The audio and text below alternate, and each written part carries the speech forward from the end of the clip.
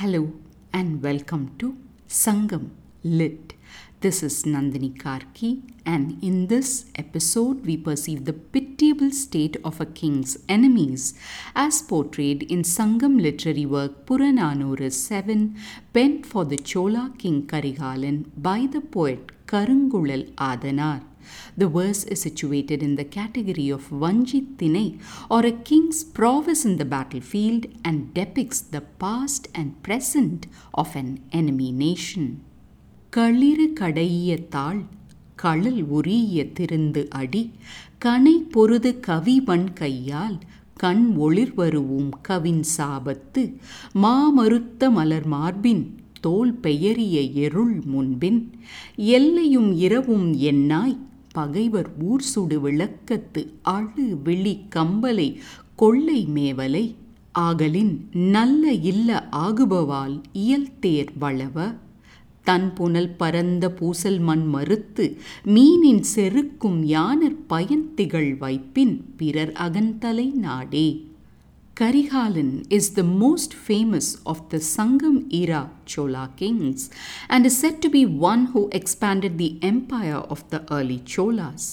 Other than empire building, he has the honor of being the one who commissioned the world's oldest dam known as Kallanai or Grand Anaicut. Let's delve into the poet Karungulal Adanar's words about this king that follows.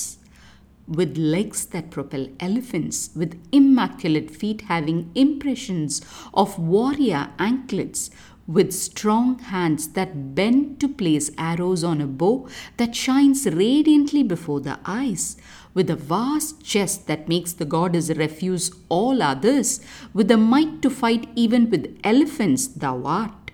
Without considering whether it's day or night, you set out to plunder the towns of your enemies, setting the lands ablaze and making the people cry aloud with suffering. And so there is nothing good left there, O rider of a well-built chariot.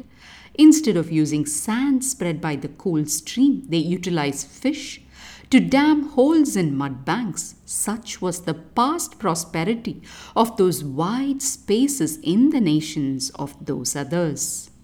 Time to delve into the intricacies in the portrait of this king. The poet starts by sketching the ruler's physical features. He talks about how the king's thighs press on huge elephants and how these move the animals in the direction of the king's will. Next, he moves further down and points to how the king's warrior anklets rub against his fine feet. From the lower limbs, he moves to the upper limbs and talks about how the king places arrows with his powerful hands on a radiant bow.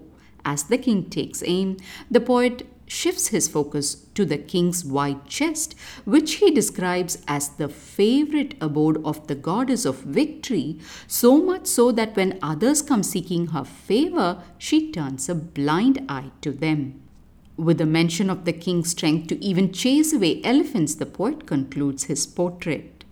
Shifting the spotlight from the king's appearance and strength to his actions, the poet describes how the king seems to not worry about day or night when it comes to waging war on his enemy nations, so much that their cries are unending. The poet then talks about the consequence, saying, since the king plunders them so, nothing good at all is left in that country.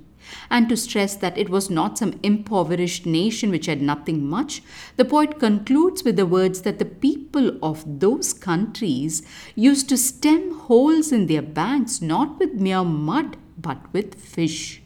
So much used to be the abundance of those enemy countries, the poet implies.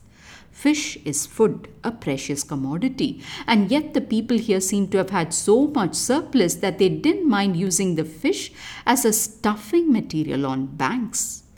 This may be a poetic way to elevate the prosperity of that country, but whether it's a practical solution is debatable, for won't the fish decompose and thereby leave open the hole once again? Stepping away from such logical questions, let's focus on the portrait of the king. A person, no matter how handsome and strong, he seems to be one who was bent on bringing ruin to others. History seems to look up with a hint of appreciation only at such ruthless rulers with vast empires. Looking deeper, we will find that the architect of such an empire was most probably a person who had no qualms about destroying peace and property for the sake of expanding his territory. At a point in their evolution, humans seem to have turned from better to more, meaning they have shifted from an appreciation of quality and turned to quantity. More food, more property, more territory, more money, more followers, more retweets, and so on.